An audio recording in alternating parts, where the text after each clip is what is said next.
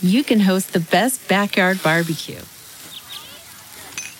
When you find a professional on Angie to make your backyard the best around. Connect with skilled professionals to get all your home projects done well. Inside to outside, repairs to renovations. Get started on the Angie app or visit Angie.com today. You can do this when you Angie that.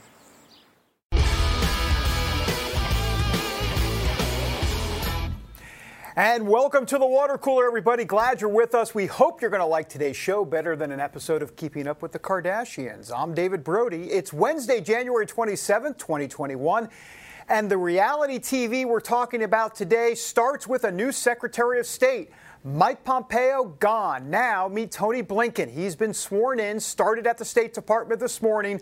What does it mean for the United States and its foreign policy around the world? We're going to discuss, but of course not with Kim Kardashian. Also, climate change in the news. President Biden cranking up the wind turbines. 3 more executive orders today. One of the wind turbines cranking up literally in front of my face. One of these executive orders is going to stop all new oil and gas permits on public land, along with finding ways to double renewable energy production through offshore winds by 2030. Anyhow, Biden's also created a national climate task force, and no, Kim Kardashian is not going to lead that task force. It will actually be John Kerry. More about that. And Donald Trump, he never leaves the news. Good news for him on the impeachment front. Even Mitch McConnell thinks his impeachment trial is bogus. We will take a deeper look. And now to our newsmaker. I want to bring in Jordan Sekulow with the American Center for Law and Justice and part of Donald Trump's legal team as well. Jordan, great to see you, sir. Good to see you, David. I want to get to Tony Blinken in a moment. First, though, impeachment. Where is this thing, Jordan? Where is it heading now? The majority of Republicans are now on record saying this whole thing is unconstitutional. I think it's heading a couple of ways. One, it's heading towards acquittal if they have a trial. So you've already got senators like Tim Kaine, a Democrat, saying, you know what, maybe we should look at a censure vote, which might get some more support from Republicans. I'm not sure that it would, but let's say maybe it gets the 5 Republicans on board, so they'd have more than just a partisan vote on that. But that's, of course, very different than impeachment. A censure is just kind of like a slap on the wrist at this point when you're a former president. It doesn't do anything to you. It doesn't remove your Secret Service protection, your travel budget. And of course, doesn't bar you from running for office again. So I think those kind of senators are worried that yet again, the House has set them up to look like failures in the Senate by having already out before they even hear evidence, 45 Republicans, including Mitch McConnell, say, we don't have jurisdiction. This is unconstitutional.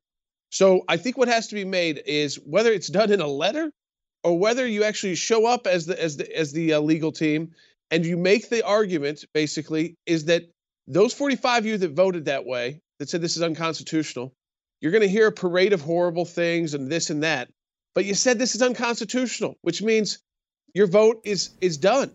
You're going to vote. You have to vote to acquit because you don't believe that you even have the jurisdiction here. I mean, as Marco Rubio said, it was stupid. That's the word he used. And Rand Paul said dead on arrival.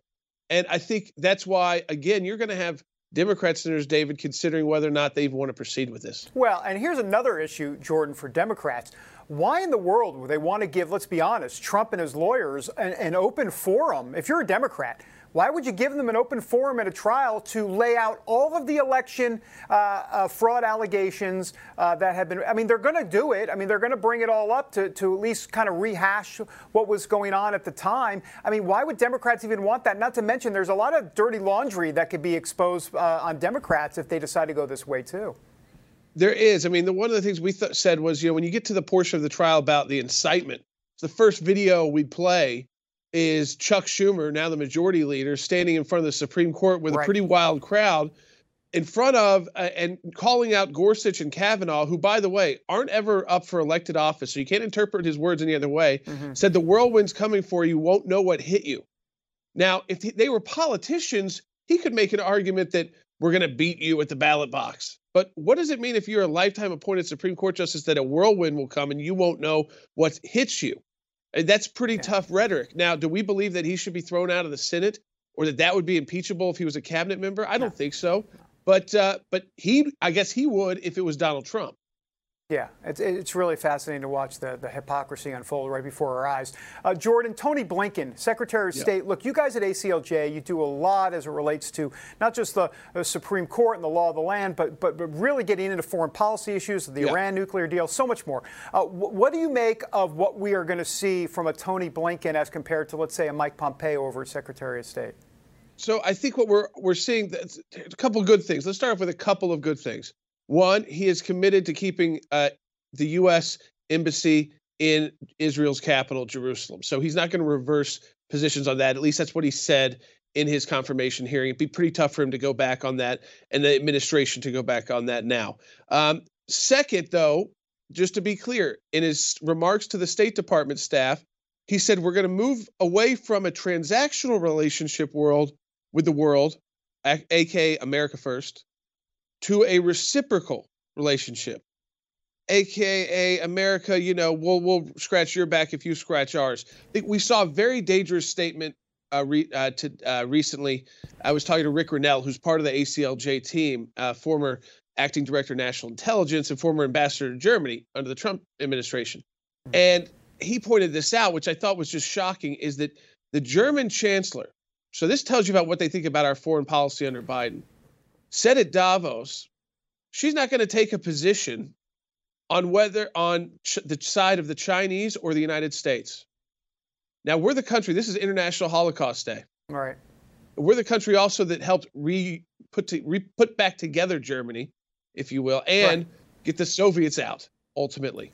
And now you have Germany, the economic leader in the Western Europe, say they're not going to choose sides between China and the United States. Mm-hmm. I don't think that they would have been so bold to ever say that under the Trump administration, whether they would have liked to or not. Yeah. Tony Blinken, as you mentioned, he did address State Department employees today. It's a kind of a ritual first day on the job, if you will. Yeah. Here's some of his remarks. I want to get your reaction on the other side. The world is watching us intently right now. They want to know if we can heal our nation. They want to see whether we will lead with the power of our example, if we'll put a premium on diplomacy with our allies and partners to meet the great challenges of our time, like the pandemic, climate change, the economic crisis, threats to democracies, fights for racial justice, and the danger to our security and global stability posed by our rivals and adversaries. The American people are watching us too. They want to see that we're safeguarding their well-being, that we care about their interests, that our foreign policy is about them and their lives. We will do right by them by pursuing a foreign policy that delivers real benefits to American families, protects their safety, advances their opportunities, honors their values, and leaves their children and grandchildren a healthier and more peaceful world. Jordan, you got me. What is that? I mean, I don't even know. It sounds wonderful, right? I mean, it sounds wonderful. What does it even mean? I don't even get it. The first part. I don't know why the world cares about like the racial situation in America, or if we're going to do equity or equality, and the climate change is a mess. I think, listen, it all sounds nice, but remember, these officials were part of an administration where the world was on fire. Okay, the past administration, the Obama-Biden administration, right. Blinken was there. As Deputy Secretary of State was how he finished out. We had ISIS, we had the rise of ISIS. We had we had the Arab Spring, which turned out into the radical Islamic Spring. The Muslim Brotherhood takeover in Egypt. Libya turned into a civil war. Failed states all over the place. Now, under the Trump administration, they are inheriting a Sudan which overthrew Bashar, and by the way, is now made peace with Israel. They're inheriting a Bahrain, a Qatar, just this whole new setup with the world. So I think all they can do is mess it up. And unfortunately, they've got a record, though they talk about peace and safety for our kids and grandkids. And I hope they're true for my kids, too. I mean, I hope that's right. But I think they are the most dangerous. They get us involved in the most conflicts and in the most wars, because of their weak policy positions. And then ultimately, that's the only option left on the table is military conflict. Jordan, speaking about danger, what about Israel? Is Israel in more danger under this administration? You mentioned the embassy staying in Jerusalem, but the way they're going to handle the Palestinian situation and the Iran nuclear deal, what's your take? Where does Israel fall in all of this? Certainly, we've got to be ready to stand like groups like the ACLJ, other Americans who support Israel. We've got to be ready. It's kind of, again, going back to the Obama-Biden years. You see, it's a retread. But you got to be back and stand with Israel, because this is an administration that thinks that until you solve the Palestinian issue, you really can't have peace in the Middle East. Now, that was all shown to be totally false, right? Because the peace deal was put together by President Trump. But they still believe that's priority one. And when that's all you focus on, you have this other problems that arise in the Middle East, like Iran, and then you've got your nuclear deal, and you want to have tea with Zarif, the ambassador from Iran, and that's wonderful and that's great, but it puts us in a more dangerous situation. And now it's not just putting Israel in a more dangerous situation; it's putting those Gulf state allies of the United States in a more difficult and dangerous situation, because they've united with the U.S. and Israel against Iran. So if we go back into a deal that allows Iran to develop those weapons, well, Saudi Arabia is going to want to develop the weapons too. And what I was just talking about happens: a more dangerous world, a world with more potential conflict, a world you don't want to live in. Yeah. By the way, 30 seconds or so, but is Blinken more? He's not a flamethrower, though, right? I mean, Blinken's not one of those guys at all. No. I think he will sound fine. If you listen to just his speeches, he's going to be the guy that always sounds fine. But I'm always concerned about his assistants and his deputies and what they're actually doing around the world. And I think what they will do is undermine the America First agenda as quickly as possible. Jordan Sekulow, giving it to us straight. You always do. Jordan, really appreciate you being on the show. Thanks again, sir. Thanks, David. All right, Jordan Sekulow, who, by the way, let me just point out, he won't say it. He's pretty humble. I'm not, but that's okay. He will not say this, but he can talk about a myriad of issues. I mean, look, we were talking about Blinken. We're talking about impeachment. Oh, by the way, he's one of Donald Trump's lawyers. There's a lot of different topics he can talk about, and that's why we have him on the show pretty much every week, and we love having him. All right, when we come back, the former mayor of Baltimore, Stephanie Rawlings Blake, a friend of the show, a Democrat, is going to talk about Biden's policies in a moment. Okay, it's time to commit. 2024 is the year for prioritizing yourself. Begin your new smile journey with Byte, and you could start seeing results in just 2 to 3 weeks. Just order your at-home impression kit today for only $14.95 at Byte.com. Byte Clear aligners are doctor-directed and delivered to your door. Treatment costs thousands less than braces. Plus, they offer financing options, accept eligible insurance, and you can pay with your HSA FSA. Get 80% off your impression kit when you use code WONDERY at Byte.com. That's BYTE.com. Start your confidence journey today with Byte. Welcome back to the water cooler, everybody. Joe Biden has got the pen out. It's another week, another pen, a lot of executive orders coming your way, America. Today is a climate change day or climate day. I don't know what they're calling it exactly. Clean energy day. Who knows? But anyhow, he has 3 more executive orders that he has signed today. Has to do quite a bit with, well, put it this way. They're creating a national climate task force. John Kerry is part of that. Jen Psaki, the White House press secretary, talked about this. And so the way I'm going to intro this is, here is the Psaki Sot from today. President Biden is continuing to follow through on his key promise to take swift and bold action that addresses the climate crisis, building on his day one actions of rejoining the Paris Agreement and strengthening our clean air and water protections and holding polluters accountable. Today, he will take executive action to tackle the climate crisis at home and abroad while creating good-paying union jobs, building sustainable infrastructure, and delivering environmental justice. Well, it sounds hunky-dory. Don't know how to spell it, but it sounds hunky-dory. Let's bring in Stephanie Rawlings Blake, former mayor of Baltimore. Stephanie, always great to see you. Great to see you. Thank you very much. Good to be seen. All right, Skype or otherwise, doesn't matter. Hey, Jen Psaki talking about this new proposal out by the White House on climate change. What do you make of what they're talking about? Because in essence, they believe it will create more jobs in America. And of course, the critics say, give me a break, it's not going to do that. So what's your take? So, I think it's time to be honest with people about the decline in the coal industry. I think our previous president really played into the fears and the insecurities of a large swath of the population without giving real solutions. And the truth is climate change is real. The truth is that coal plants and coal jobs were leaving, and they were leaving and had nothing to do with the Paris Climate Accord. It had everything to do with the industry. But instead of being honest and having that conversation, I think too many people tried to exploit the insecurities of those workers, and really didn't give them good alternatives. So I know that there are jobs in clean energy, but I also know that the Biden administration has to show and prove. I think it's very important that we be a part of the global conversation around climate change, and we have to be forthright, and we have to be, was it Missouri, the show me state? Biden has to be the show me jobs when it comes to these new clean jobs. Right. So when you say the show me jobs, if you will, how do you say that? The jury's still out, or what do you want to see exactly here?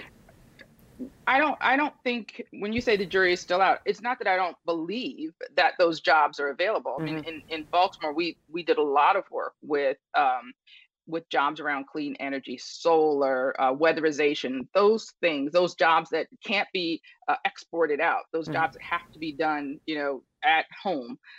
So I know those jobs exist, and I know that there's a possibility for the people who have been displaced in the coal industry to find those jobs. What I'm saying is the show me is that, he actually has to put these plans in place and concentrate on identifying these people who are out of work or we're trying to transition into cleaner work and actually put them into real jobs. No, that's a great point. And, I've done some research, and I guess you can find research on both sides of the issue. But my understanding is that these clean energy jobs, they don't pay as much as what maybe your typical oil or shale worker is making. I hear it's about half. And so I wonder if that's part of the conversation here. What kind of jobs are these folks getting? It doesn't seem like they pay as much. So I don't know. That could be part of it, too. Yeah. And I certainly am not disputing that. What I'm also saying is they might not pay as much, but they're there. The coal jobs are leaving, period. And they have been. They've been on a downward trajectory. So if you are in that industry, you need to make plans for your future, not because Biden is president, but because of the changes in the coal industry, in the energy industry. Yeah. The Keystone Pipeline was another big deal. Obviously, that was last week, basically stopping the construction or the permit to begin the construction on the Keystone Pipeline. What do you make of that? Because there's been a lot of criticism that has led to some folks saying more than 11,000 jobs lost. I don't think it's that much, but I do think there are jobs lost in this process. What's your take on that? I think there are definitely jobs lost in the process, but there's also, I think, bigger consideration that there was so many environmental issues surrounding the Keystone pipeline. And from what I understand, there were several in the energy industry, in the oil industry, who were not pushing for the pipeline to continue because of all of those challenges. Much like many of the regulation rollbacks that our previous president did, there was clear business interests, but sometimes our communities were left behind. Yeah. What are you looking to see from this administration overall on climate change? I mean, we talked about jobs, but what do you want to see as former mayor of Baltimore, some of the things that you did? What is the most important priority right now when it comes to fighting climate change? Because there's a lot of people, as you might imagine, that are skeptical of the science, but let's put that aside for a second. I mean, they're just also skeptical that the economy itself can be overhauled and changed to a point where there won't be economic ruin in the process. My biggest hope around climate and everything else is that regardless of your party affiliation, regardless of who you voted for, my hope is that people as Americans, that we can come together and if there are jobs on the table, if there are opportunities on the table, that the people that need them actually come forward and take them, and not, close the door on, what's possible in these new economies just because they're being proposed by a Democratic president. Mm-hmm. You think that's a possibility, or what does Biden have to do in that vein? I think Biden has to continue to do what he has always done, which is talk across the aisle. But I also think there's a huge responsibility on the Republican side. And these people who say that they care about our country have to care enough to stop fighting and start working for a better future for Americans. All right. Stephanie Rawlings-Blake, if you can stay with us, we've got a lot more to talk about. We're going to talk about domestic terrorism in the United States, obviously a big talker after the January 6th riots. And there's new information coming out today from the Biden administration regarding a national terrorism alert as it relates to domestic terrorism. So we'll talk about that. And Tulsi Gabbard also with some interesting comments about, not just domestic terrorism, but implying a few different people in all of it. Back in a moment.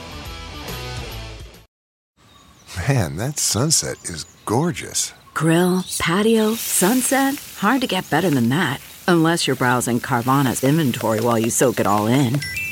Oh, burger time. So sit back, get comfortable. Carvana's got thousands of cars under $20,000 just waiting for you. I could stay here forever. Carvana, where car buying meets comfort meets convenience. Download the app or visit Carvana.com today. Welcome back to the Water Cooler, everybody. Stephanie Rawlings-Blake back with us. The former mayor of Baltimore was in for one segment, and now back with us for a second segment. I mean, so happy that you stuck around, Stephanie. Oh, it's my pleasure. By the way, I don't want to bury the lead, but we do judge not people, but we judge Skype shots here, and that you're in top 3 of all time Skype shots here at the Water Cooler. Yes. I was a little nervous because I had to change it up today, so I'm glad I'm still in contention. Okay. All right. Let's go to Tulsi Gabbard. Boy, she's making some headlines. She likes to be provocative, doesn't she? All right, let's show you a little bit of some of the headlines, and this is what she said, actually. She said the mob who stormed the Capitol to try to stop Congress from carrying out its constitutional responsibilities were behaving like domestic enemies of our country. But let us be clear, the John Brennans, Adam Schiffs, and the oligarchs in big tech who are, as we continue on, who are trying to undermine our constitutionally protected rights and turn out our country into a police state with KGB-style surveillance are also domestic enemies and much more powerful and therefore dangerous than the mob which stormed the Capitol. Goes on to say, President Biden, I call upon you and all of Congress from both parties to denounce efforts by Brennan and others to take away our civil liberties endowed to us by our Creator and guaranteed in our Constitution. If you don't stand up to them now, then our country will be in great peril. I want to just kind of overall get your reaction to what she is saying. Stephanie? So I definitely think she has a point. We have to be careful about the protection of our First Amendment right. I get it. I got stung from both sides when I worked very hard to protect the First Amendment rights of protesters in Baltimore, and then I was being, on the one hand, I was told that I was being too lenient, and on the other hand, that I didn't support, that I didn't support their efforts for criminal justice and police reform. So it's a delicate balance. So definitely, Tulsi Gabbard has a point. I think that the challenge that she continuously finds herself in is not necessarily what she says, but how she says it, and then what happens after that. I think if you want to be a part of the solution, you're not necessarily going to do that by with a provocative tweet. It's about sitting down with the people who are in your party and in Congress that are making these decisions and trying to do the hard work to identify these red flags or these lines in the sand that as Americans we should not cross in order to protect our civil liberties. Right. And Stephanie, I don't want to label you. I don't know if you call yourself a progressive or exactly how you would label yourself. And I hate labels, by the way. But I'm curious is what you would say to conservatives who are concerned about the First Amendment, this idea that if you're a Trump supporter, that you're going to be kind of on this some sort of enemies list, whether it be big tech or whether it be some other form. And listen, let me do the disclaimer and say anybody saying crazy stuff, so to speak, and conspiracy theory stuff, I mean, that's off limits. I mean, that's ridiculous. That's crazy. But what about just your normal suburban housewife who supports Trump? I mean, I think that's more the issue. You mean the dwindling number of suburban housewives that support? No, but to your point, what I would say to everyone who says that they are in support of the First Amendment, which is to be consistent and to be in support of the First Amendment when it's convenient and when it's not. Mm-hmm. Yeah, no, for sure. And then so the question then becomes moving forward. I'm wondering about these. We've heard about, and I don't know if Trump's going to run again, but I don't want to get into all that right now. But this idea that MAGA rallies could be these like on a domestic terrorism watch list. I mean, you wonder how far this is going to go. And I think that's the concern. I understand the concerns, and I also understand why conservatives have those concerns is because they are hopeful that the left will not treat them the way that they treated Black Lives Matter peaceful protesters when there were some in that group that decided that they wanted to riot, to loot, to be violent, and so many in conservative circles lumped all of them together. So I understand their concern because, they're hoping that the golden rule doesn't apply to them. So, I would suggest that, that we treat everyone consistently. We all know that there are some that exploit peaceful protests for their own selfish means, whether it's on the left or the right. And we should be able to have honest conversations about that and not lump everyone, whether it's Black Lives Matter protests or if it's MAGA, protesters. We should not lump all of them into the same category as the worst of both. Well, I 100% agree with you. And so just so I'm understanding, I'm clear with what you're saying. You're saying that just because there are crazies on one side and there's some crazies, I call them crazies, but you know what I'm saying. There are people that are not part of the movement that both sides are trying to articulate, is what you're saying. Yeah, and to be clear, I'm not doing the both sides, that whole thing. What I'm saying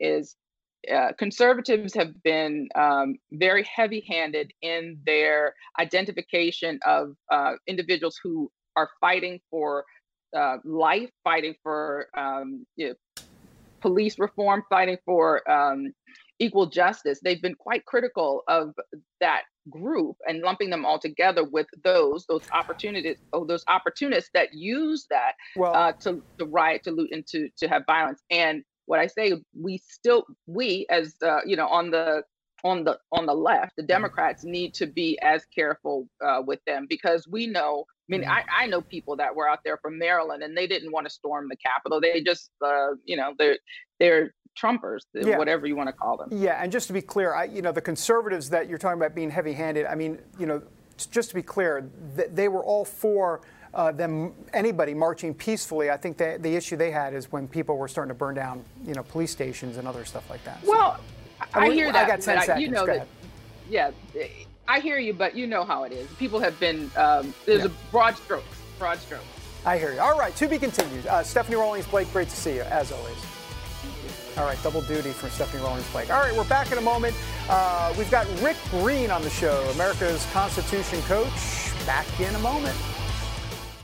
CarMax is putting peace of mind back in car shopping by putting you in the driver's seat to find a ride that's right for you. Because at CarMax, we believe you shouldn't just settle for a car. You should love your car. That's why every car we sell is CarMax certified quality, so you can be sure with upfront pricing that's the same for every customer. So don't settle. Find love at first drive and start shopping now at CarMax.com.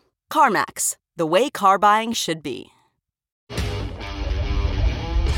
And welcome back to the water cooler, everybody. All right, we've got, it's a new handy thing we got going. I call it a handy thing. I don't know if it's a handy-dandy thing, but it's here's what it's called, ready? And I like to shout it all the time. The poll of the day. The water cooler. Poll of the day. Who is that guy? That is an impressive voice. This is so cheesy, but it's kind of perfect for our show, isn't it? All right, here's the poll today. Do you favor or oppose President Biden's decision to stop construction of the Keystone Pipeline? 30% strongly favor, 16% somewhat favor it, 9% somewhat oppose it, 25% strongly oppose it, 20% say, why are you asking me this question? I have no clue. I'm not sure. I'll get back to you sometime in the future. And really, why are you bothering me with all this? So if you look at it, I'm doing math here on the fly. This is impressive. 46% actually favor and 34% oppose. For now, we'll see how it goes. They might want to read a little bit about how this just in, it could be kind of job killing. Maybe they'll have more information and then we can redo the poll. All right, let's bring in Rick Green, America's Constitution coach. He's not going to talk about the poll of the day. He's got some other stuff to talk about, including impeachment, because we love having him on the show. Rick, always good to see you, sir. Hey, Dave, good to be with you, man. How can I ignore that poll? Yeah, you can't just skip over the poll. Go ahead. I mean, 46% of Americans actually support the idea of killing tens of thousands of jobs and making it more dangerous to transport oil. It's just nuts. I mean, we're that uneducated and uninformed. That's a media-inspired poll because of the push towards the Green New Deal. Unbelievable that on day one, Joe Biden would kill so many jobs. Just unbelievable. Well, hey, don't blame the messenger. I just put the poll. I just read whatever's on prompter, Rick. So listen. Listen, you got a microphone. But you read so well. I mean, it's just you read so well. Thank you. Yeah. No, I'm a trained reader. I went to the Shakespearean Academy School of Anchoring, so I appreciate that. Hey, you've got a mic there. You could do poll of the day. I could see you doing that with a Rick Green voice, but anyhow. All right, Rick, the Constitution and impeachment. Look, Democrats, I mean, really, they're going to unify the country, and their first unifying move in the Senate is to go through with an impeachment trial? Say what? This is much more fitting of a banana republic than a constitutional republic. I mean, think of why we're a constitutional republic. The founders wanted the rules on paper because they knew the depravity of man. They wanted to make sure we couldn't get outside the rules, so they put it on paper. It could not be more clear how an impeachment works and who can actually be impeached, and yet it's being completely ignored. I mean, they were trying to prevent these kind of freak shows, these show trials. This is no different than Stalin's show trials in the 30s. I think the biggest difference is, in this case, the show trials for Stalin were used to absolutely shut down the opposition and kill freedom of speech and silence the opposition in any way they could. In this case, I think they're going to awaken the sleeping giant in America. You know, I think it's going to backfire on them. It's a big mistake. They're completely distorting the Constitution. This is not even in any way ambiguous. I mean, the Constitution is unambiguous here. Article 1, Section 3, Article 2, Section 4. It's very clear. It is only a president or a vice president or an officer of the United States that can be impeached in these kind of situations. So they're making this up as they go. I want to get some more reaction from you after playing this soundbite, if we will, from Rand Paul, who was on the Senate floor the other day and pretty much summed it up perfectly. You probably heard some of these comments, but here's what Rand Paul said. This impeachment is nothing more than a partisan exercise designed to further divide the country. Democrats claim to want to unify the country, but impeaching a former president, a private citizen, is the antithesis of unity. Democrats brazenly appointing a pro-impeachment Democrat to preside over the trial is not fair or impartial, and hardly encourages any kind of unity in our country. No, unity is the opposite of this travesty we are about to witness. If we are about to try to impeach a president, where is the Chief Justice? If the accused is no longer president, where is the constitutional power to impeach him? Private citizens don't get impeached. Impeachment is for removal from office. And the accused here has already left office. I mean, Rick, where is the Chief Justice? What are they getting, a guy from 7-Eleven to be in the Senate chair? What's going on? Hey, first of all, thank God for Rand Paul. I mean, the fact that he pushed this to a vote, the fact that he articulated it so well. I mean, that's the thing. They're trying to pick and choose. They want, they're coveting this phrase, in Article 1, Section 3 about disqualifying someone from office, from future office, but that's after a comma, and before the comma is removal from office. There's no office to remove Donald Trump from. So thank God for Rand Paul and for the other 44 senators that sided with him. So 45 senators are saying this is a kangaroo court, this is a show trial. There's no way there'll be a conviction. And I just wish their colleagues would listen. This is so dangerous for the Constitution. It's so dangerous for the rule of law. I mean, if they can impeach Donald Trump, they can impeach Dave Brody next. And if they do, I'll be glad to represent you, man. But I mean, this is literally going after a citizen. No part of the Constitution allows for this. Yeah, and by the way, this whole idea that they can, this in the Constitution, it talks about removing a president or someone from office. What the Democrats really want to do here is just stop, not remove, but they want to stop Donald Trump from running for office ever again. But they were never going to get 67 votes to begin with. This whole thing just felt like a sham from the get-go. I think they thought they might get there because McConnell kind of signaled. There were other Republicans that said, yes, they would support it. And clearly Mitt Romney and the other blinded by Trump deranged syndrome Republican senators. There's 5 of them. There they are. We'll put them up on the screen. Yeah, there they are. I mean, basically they just can't see the forest for the trees at this point. So, again, incredibly dangerous. Look, the Senate figured this out over 200 years ago. The House impeached William Blunt. He was a signer of the Declaration that had become a U.S. senator, got involved in some scandals. House impeached. Senate said, wait a minute. They already removed him from office. They actually removed him from the Senate. He's not an officer of the United States. He's not someone that can be impeached under the Constitution. And they absolutely got rid of it and said, you guys are nuts. I don't think this Senate is going to do that. It's going to be 55-45 probably at the end of the day. But hey, look at the silver lining, David. Maybe they'll get so busy with this they can't advance the socialist Marxist agenda of Joe Biden and Kamala Harris. We'll see. Well, we will see. I'll check with Bernie Sanders. He's sitting in a chair with mittens. So I'll check. I almost wore that for you today. I was going to get my mittens down and wear that. Can you do that again? Please do that one more time. That was so Oh my gosh, we've gone off the rails. Fun, man. All right, Rick Green, thank you. Really appreciate it. Rick Green, stay in there, buddy.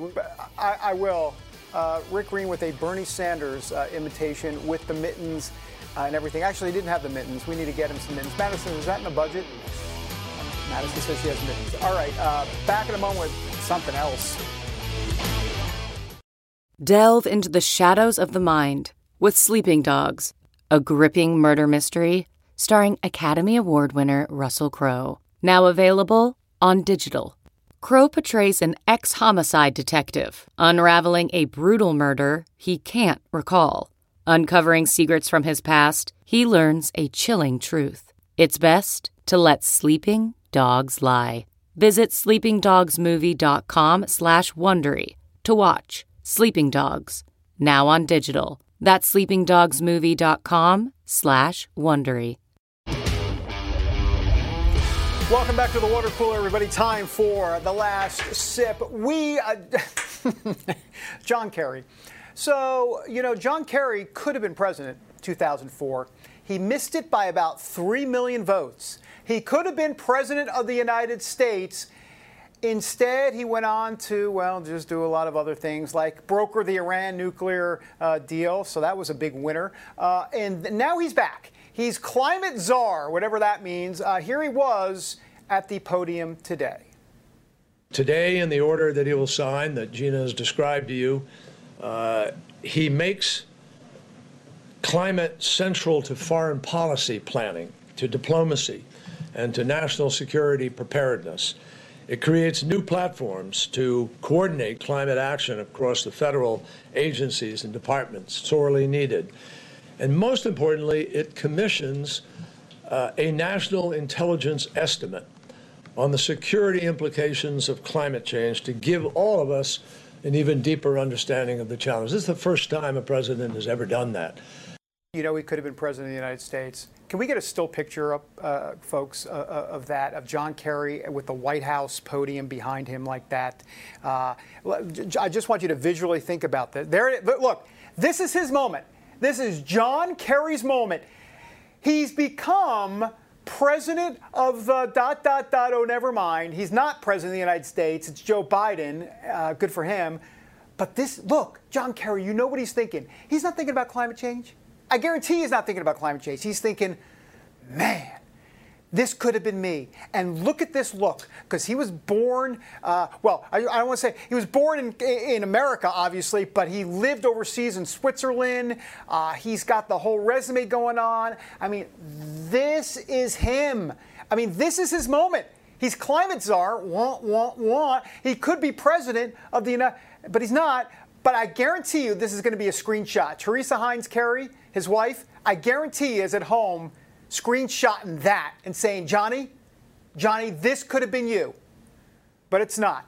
By the way, a quick little John Kerry trivia for you. Did you know John Kerry was on an episode of Cheers in 1992, the TV hit sitcom from NBC? Oh, here's the only problem with that.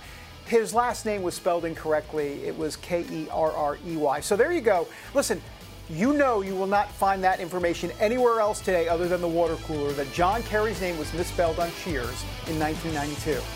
And he's not president. Thank you very much. Back in a minute. Okay, picture this. It's Friday afternoon when a thought hits you. I can spend another weekend doing the same old whatever, or I can hop into my all-new Hyundai Santa Fe and hit the road. With available H-Track all-wheel drive and 3-row seating, my whole family can head deep into the wild. Conquer the weekend in the all-new Hyundai Santa Fe. Visit HyundaiUSA.com or call 562-314-4603 for more details. Hyundai, there's joy in every journey. Welcome back to the water cooler, everybody. All right, the end of the show. What am I talking about? The end of the show. I'm not even making any sense because it's the end of the show. It's been a very taxing show for me personally. Thanks for caring. Daniel Payne is with us, justthenews.com. Daniel, always working on some sort of story. And I'll be honest with you, full disclosure, I have no idea what you're going to talk about. Look, I just lay it bare for the audience. What do you got, Daniel? Well, Dave, we're going to talk about a biomedical research fund today, and I got to say, it sounds like you've been dipping into some biomedical research as well, as far as I can tell. But I hope you're feeling all right. We have a pretty big report up at Just the News this afternoon about a whistleblower complaint and an Inspector General report showing that officials with the Department of Health and Human Services were for many years dipping into a biomedical research fund in the federal government to pay for unrelated administrative costs, salaries, even in some cases, apparently, the removal of office furniture. So it looks to be an exploding scandal. It took place over both the Obama years and the Trump years, and it looks like it's just coming to light today. Wow, that's fascinating. So tell me a little bit more about it. How much more do we know? And you say it was going on for a while? Yeah, so it looks like it started in the later years of the Obama administration and continued until 2019.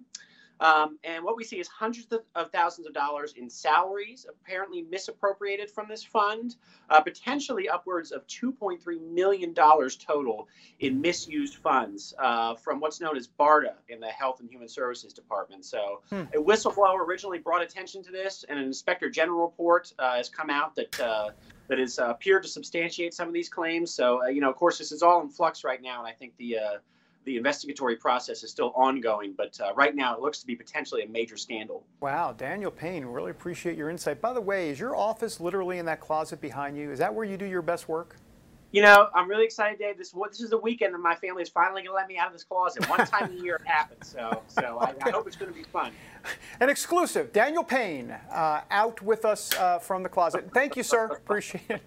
Thanks for having me, Dave. Oh, my gosh. Oiga Volt. All right. On the show tomorrow, boy, we've got a good show.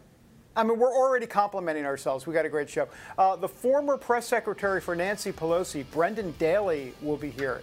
Democrat. Jenna Ellis on set. That's cool. Nathan Gonzalez. He's been around. Well, I don't want to say he's been around for a while, but we've had him on the show a couple of times from Inside Elections. And Pastor Brian Gibson still in hiding because of the threats made against him. What a show. I'm going to call my mom. That's what I'm going to do. I'm going to call my mom.